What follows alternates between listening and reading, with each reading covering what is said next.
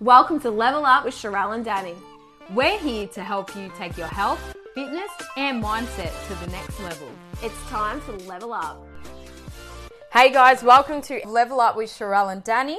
What are we talking about today, Sherelle?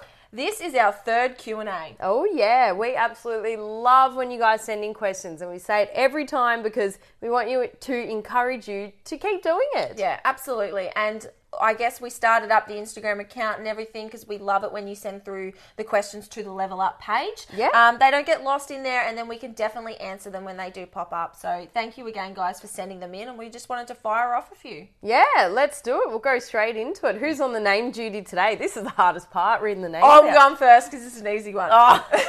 Melly4, what are your thoughts on bloating? Is it okay or not? Massive question, and we get asked about this a lot, really. We notice All the so many time. common themes with the questions, and bloating always pops up. There's a lot that comes into it because there's a lot of reasons why we can feel bloated. Do you ever feel bloated?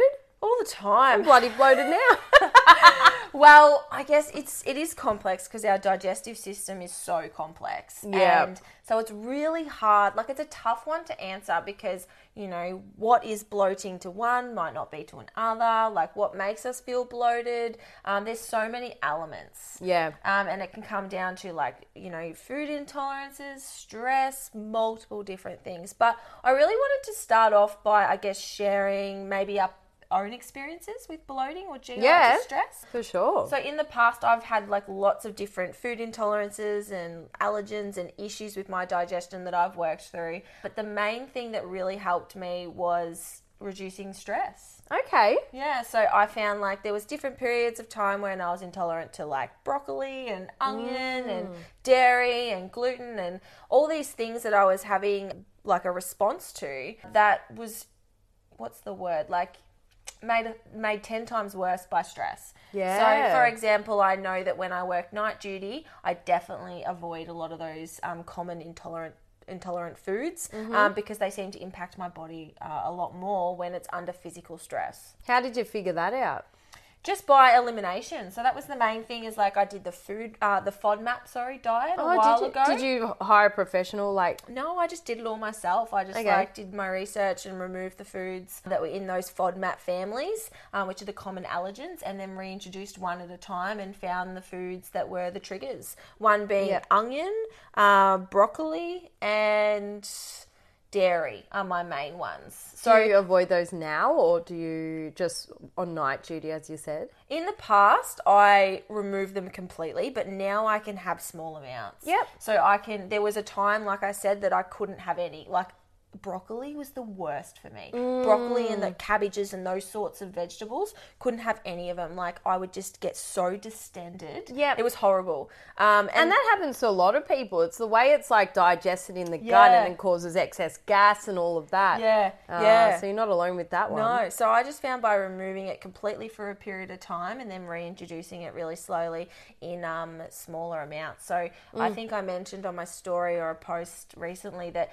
large amounts of dairy, like I'm not intolerant to lactose, but large amounts make me feel like a bit yuck in the stomach. So I just find having small amounts of those foods that I don't digest very well reduces my bloating. Yeah, for sure. And for those who get a little bit overwhelmed, you don't have to do the research yourself. You can seek a nutritionist to take you through the FODMAP protocol as well.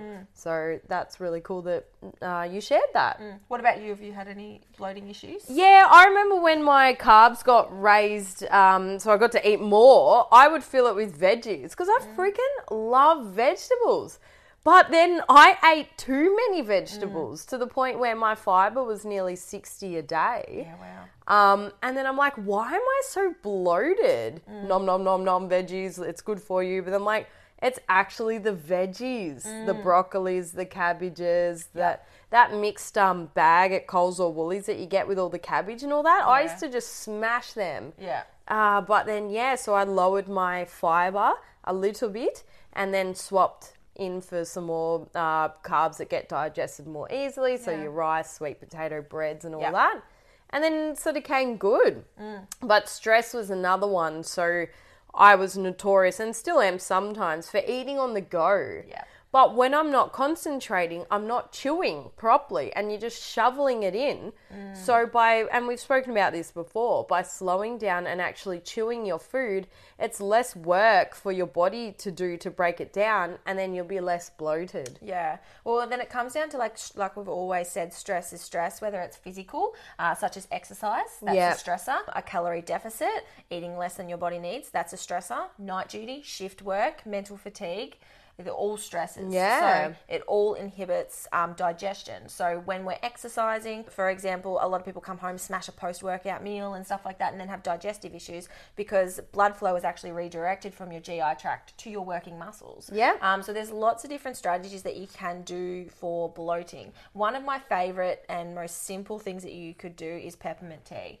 Okay. So peppermint helps to release gas, and then obviously the warm water and everything like that. There is a bit of method behind the warm lemon water. It's not the lemon, it's just the warmth in your digestion. So often a lot of Chinese medicine guys will talk about not drinking cold water, drinking warm water, because our digestive tract needs to warm up the fluid before it digests it. Yep. So that can be a good strategy, is just like, peppermint teas and warm fluids as well to help your digestive system. Yeah. Light exercise, so walking to get the digestive system moving. Definitely. Rather than intense, vigorous exercise, which we just spoke about as being a big stressor.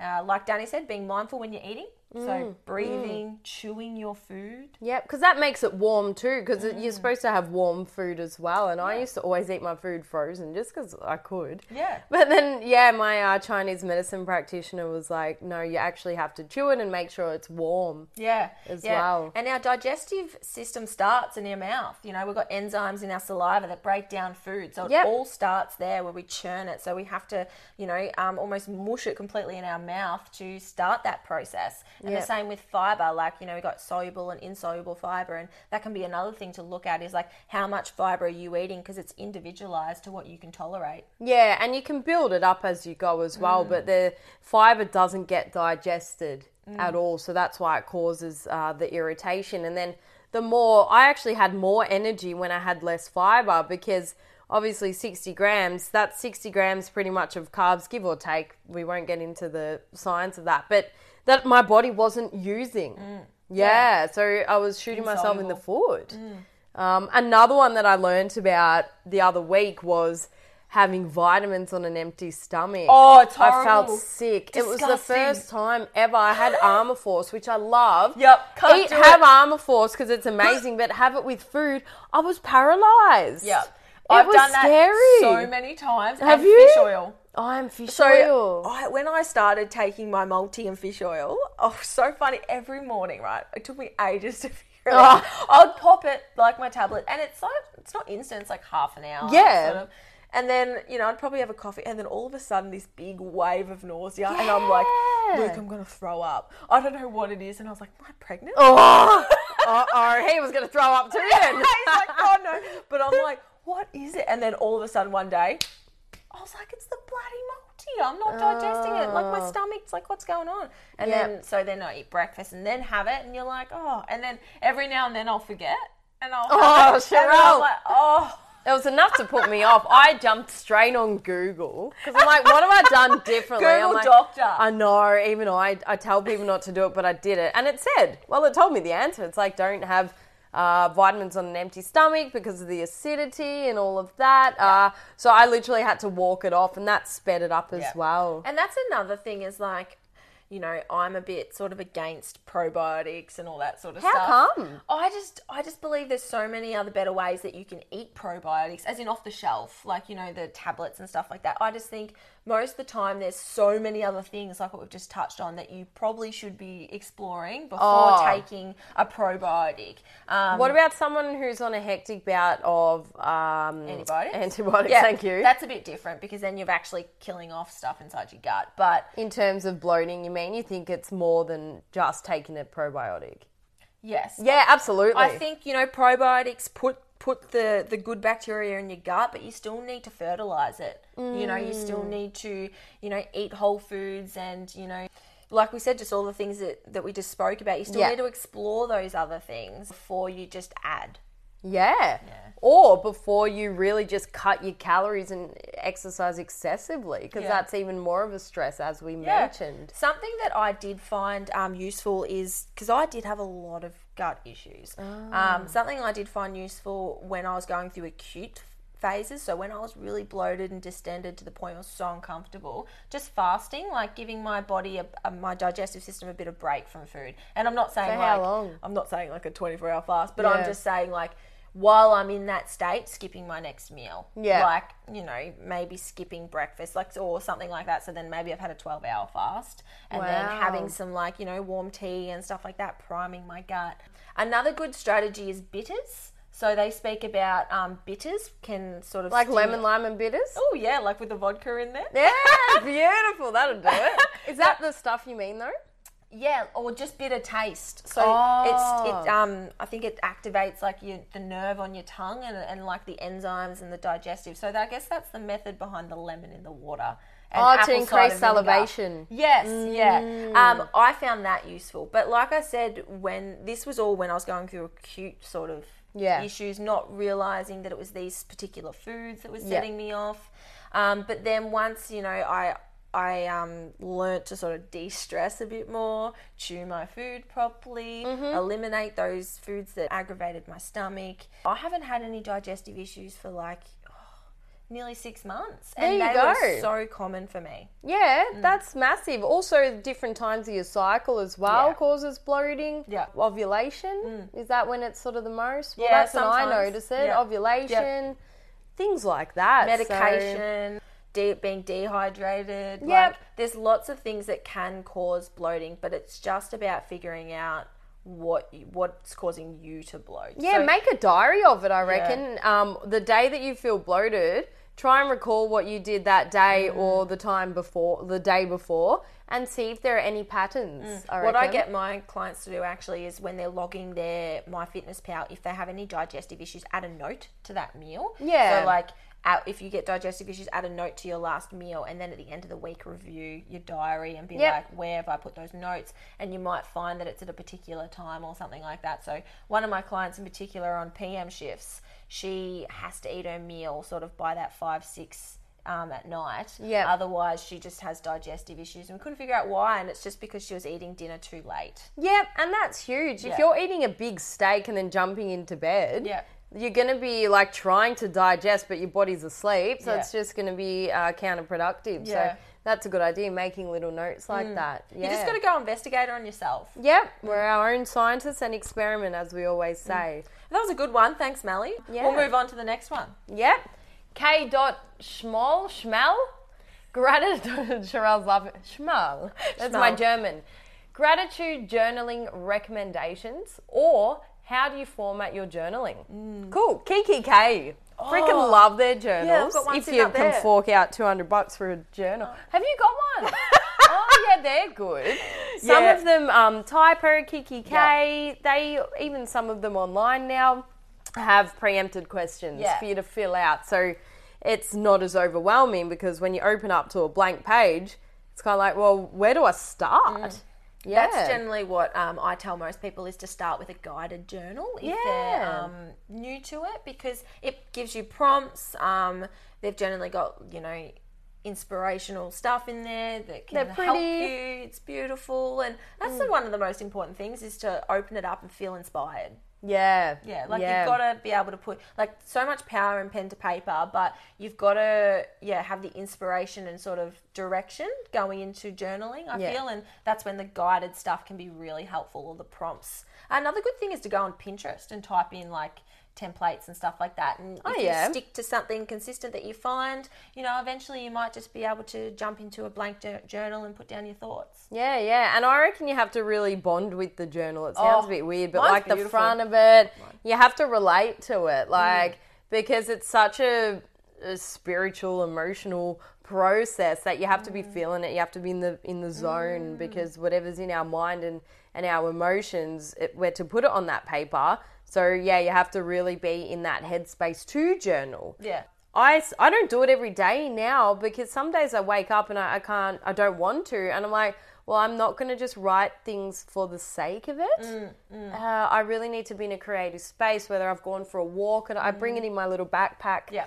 Dora the Explorer backpack. Yeah, find a nice spot, whether it be in nature, by the Coffee trees shop. or the beach, coffee shop, and then write some things. Yeah. So what do you have a template, or what do you sort of write? Not really. I've used a lot of guided journals before, but now I just have a blank one. And like you, I don't do it every day. I never have journaled every day. I just do it when I need to. When would you need to? I don't know. I just feel it. Like I need to journal. I just feel like... Is it negative or positive? Positive normally. Most of the time it's positive. There are times when I feel negative, and I make myself journal because that allows me to really get that onto the paper. Yeah. But most of the time where I want to journal because it's a positive feeling for me. Yeah, that's cool. Yeah. But yeah, I use a blank journal now just because I like to just write. I generally don't follow a template anymore. I mean, like, I don't sit there and go Dear Diary or anything like that, but I normally start with why I'm journaling. Like, okay, today, this happened, and then I just explore that. Or I might see a really nice quote or hear something, and then I have like a process or like an ongoing thought about it, and I'll just write down the quote and then explore it. I like doing that, but it's all about stepping stones. I couldn't have done that 12 months ago. Yeah, why? What would have happened 12 months ago? For example, if you were staring into a blank journal, I wouldn't have had the creativity to do it, the thought to do it, or the clarity. Yeah, I feel like when you can practice mindfulness and be sort of more present, it allows you to sit in between the space of what's happening and reacting.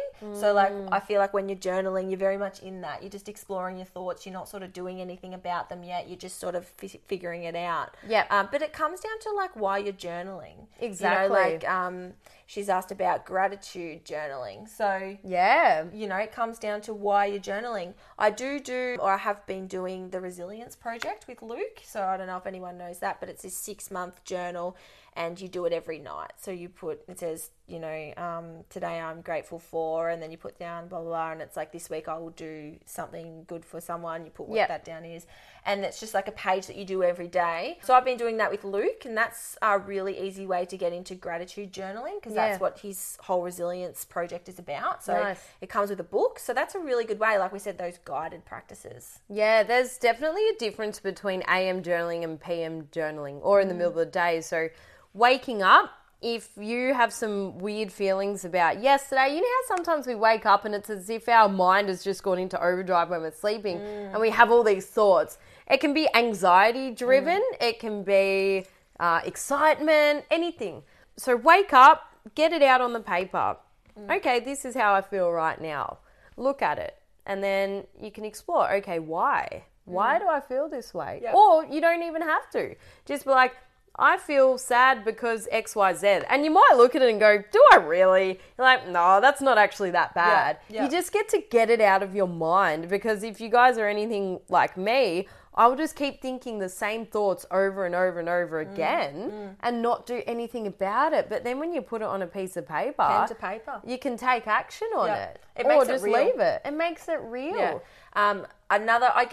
I have a template that I do with my clients every week. Every Sunday I get them to do journaling questions that we go over during the week. And like the first thing that I ask them is like, what went well this week? And I think that comes down to allowing them to look at what went well instead of the negative, because sometimes it can be easy when you put pen to paper to only list the negative rather than the positive. Sometimes it's a constant effort to sort of think about the positive. So asking yourself what went well this week can be a good way to start any sort of gratitude sort of process. So switching your mindset into like a growth mindset. Yeah, for sure. So gratitude can be simple or it can be detailed. It can be you're grateful that the sun's out, but really try and be like, I'm grateful for my job because I get to help people every day, or something like that. So gratitude's an easy way to start on, getting rid of any good or bad feelings out of your mind that you've woken up with. And then just some small goals or intentions for the day. It doesn't have to be a big list, 2 or 3. Today I will, and then your little to-do list, but also the traits that you want to take on in the day. Today I will work hard. Today I'll smile at a stranger or be happy today or be resilient. It's not about pretending you're going to wake up and nothing bad's going to happen. It's like, okay, how will I tackle those things? Yeah. Another thing I do like doing is writing down, like I said, talking about my day, but everything I've done, because when Is this at the end of the day? Yeah. So like everything you've done, because I have a horrible habit of like being like, I've done nothing today. And not feeling productive. And like, I'm that sort of person that I'm like, if I don't have a list and I haven't ticked it off, I haven't achieved anything. Yeah. And sometimes when you're so busy and you're sort of so driven to certain areas, it's hard to sit back and appreciate what did go well, right? So when you sit down at the end of the day and you go, maybe you do go, dear diary, today I did this, and this. And sometimes I'll be like, oh, Luke, I've barely achieved anything. And then I'll do that and he's like, are you kidding me? And I'm like, whoa, I actually did a lot. That's interesting, So like I said, using journaling as a positive experience is a really good way to start, rather than just putting down, deep thoughts all the time. Make it light, make it enjoyable. Enjoyable. Make up words too. That's fine. That's what journaling's about. Isn't it? There's no rules. And then get used to exploring those thoughts. But as Sherelle said, focus on some awesome things you did for the week and things that you can improve on. Don't be like, I was shit at this. Be like, okay, these are some areas that I can improve on. It's about taking action. It's a good question. Very good question. Moving on, another question. Loving the name. Benny and the Jets 19. So good. How good's that one? Any tips for working out whilst on your period? Alrighty. Gal talk. Yeah. Flow sisters. Well, now that I've had it back for 1 month, I'm a part of the flow crew now. Danny's hit puberty again and we're back on. I know, my voice is broken. No, that's boys. Oh, God. I reckon this is your thing. Are we going to go medical on this? Or how? It's a big topic. It is a big topic, but I reckon just some light experience would be good to share. Listening to your body, first of all. So you're going to feel a lot more tired generally around this time. It's okay to have a rest, but still keep moving. Go for a walk. You don't have to hit PBs in this week. No. And I think as well, like, don't let it impact your training. Like, yes, it may, but don't be like, oh, I'm bleeding now. I've got to go, back off. Excuses. Like, your mind's very powerful and you can still train hard on your period. Like, girls still run marathons. Girls still hit PBs. Powerlifters still compete when they've got their period. Yes, your hormones are at their lowest point, but, your mind will be stronger than your body and your body will follow it. Yeah, that's awesome. So don't psych yourself out, but at the same time, I guess, yes, you may feel a bit slower, a bit sadder, not as energetic in the gym. And that's okay. Like, I had a horrendous period last month and, PMS was real bad. And I just sort of was, constant cramps and stuff like that. So I just took it easy. I took it more of like a deload sort of week. I still trained to the best of my ability, but I didn't beat myself up over it either. Yeah, that's good. That's good. And also training at a time of the day that suits you better. You might have to change some things around. Find the time of the day where you feel the most energized and where you won't kill people because you're PMSing in the gym. So avoid peak time. Exactly. And like something else that I always find really helpful is like including magnesium prior to my period coming on. It generally helps with my sleep and recovery and training, and I just feel a lot better. Also making sure that I'm consuming enough carbohydrates around my workout to fuel me properly. So just all the basic stuff. I unfortunately do night duty every 4 weeks and have my period at the same time. Oh, that'd be massive. It's a horrendous week. So, I do take it, be like, okay, this is my chance to deload, unwind, mobility, focus on form, consolidate, and then know that, in that next phase for the next 2 weeks, I can push really hard. Yeah. So know that like everything comes in waves, comes in cycles. Maybe you do turn it down for this week, but you're going to turn it up next week. Yeah, and we're going to expand on that when we do talk to Gab as well for our fertility episode and really get into the scientific way of that without making it too overwhelming. But we're really going to talk about different phases of the cycle, priming your body for this stuff as well. But we just thought we'd lightly touch on that today. And I guess the key point is just like, don't think that your training should be burdened by a period. Yeah, there's a difference between making an excuse or genuinely feeling like you need a rest. You just got to get your journal out and reflect, see how you're feeling, and then make the decision from there. Cool, so on to our next one. We've got, I'm getting right up and close to the screen here, Malinsky 87. Potential cause for deep glute pain. No tingling or lower back pain, or when performing the exercises. It hurts most when walking or sitting. Okay, so this person's had deep glute pain, mainly when walking or sitting, not when exercising. I would still challenge that it's not coming from the lower back. There's a lot of reasons why, because sitting down aggravates it, but also walking. I would definitely, back on when we spoke about in Movement is Medicine, focus on strengthening the core. So before going for that big walk or before sitting, definitely bust out some side planks, front planks, all of that, and then the glute strengthening exercises, because a lot of the time pain from the lower back, it might not actually present in the back. It can come down into the glute, hamstring and calf as well. So I wouldn't write that off. It's really about, as we always say, creating those solid foundations before we're about to do that aggravating activity. So, and when it comes to exercise, like that it's improving with exercise, that's generally the case. Like a lot of pain does become better when we move it, because like we said, movement is medicine. And I know that's been the case for me in the past, like when I've had back issues and stuff like that, generally getting into the gym and training my glutes, getting them firing, doing core stuff, it actually improves it. So it's when, you're walking and you're laying on the couch and you're reverting back to those old sort of habits and not being conscious of your core and breathing and all that sort of stuff, that you probably do get those niggles. With this deep glute pain as well, it could be a tendon issue. So if you're sitting on a hard surface for a while, it can cause a bit of aggravation deep in the glute from there as well. But the fact that it's while walking, there's a lot that's in it. So I would seek guidance just to get a proper screen and all of that, but I wouldn't rule out that it's coming from the lower back. So as you mentioned, moving is better for it. So, explore that more. And I'll just say, like, with the deep glute pain, recently when I had hamstring tendonitis, I was like, there's a pain in my ass. Yep. So it felt like it attaches up to your sit bone, let's say. And I was trying to roll it out, and I was like, this glute's so tight. Because that's what it felt like. It wasn't pain. So it was sort of just like something, like my bike seat. I've been sitting on it too long. That's the feeling. And it was just on the one side. But then when I sort of explored that in different ranges and being like, okay, it's worse on deep hip flexion, or like, why is it still like there? So, but it took me a week to realize that it wasn't a tight glute. So, don't, but mine, I didn't get it when I was walking, but everyone's going to be different. Everyone's different. That's the thing.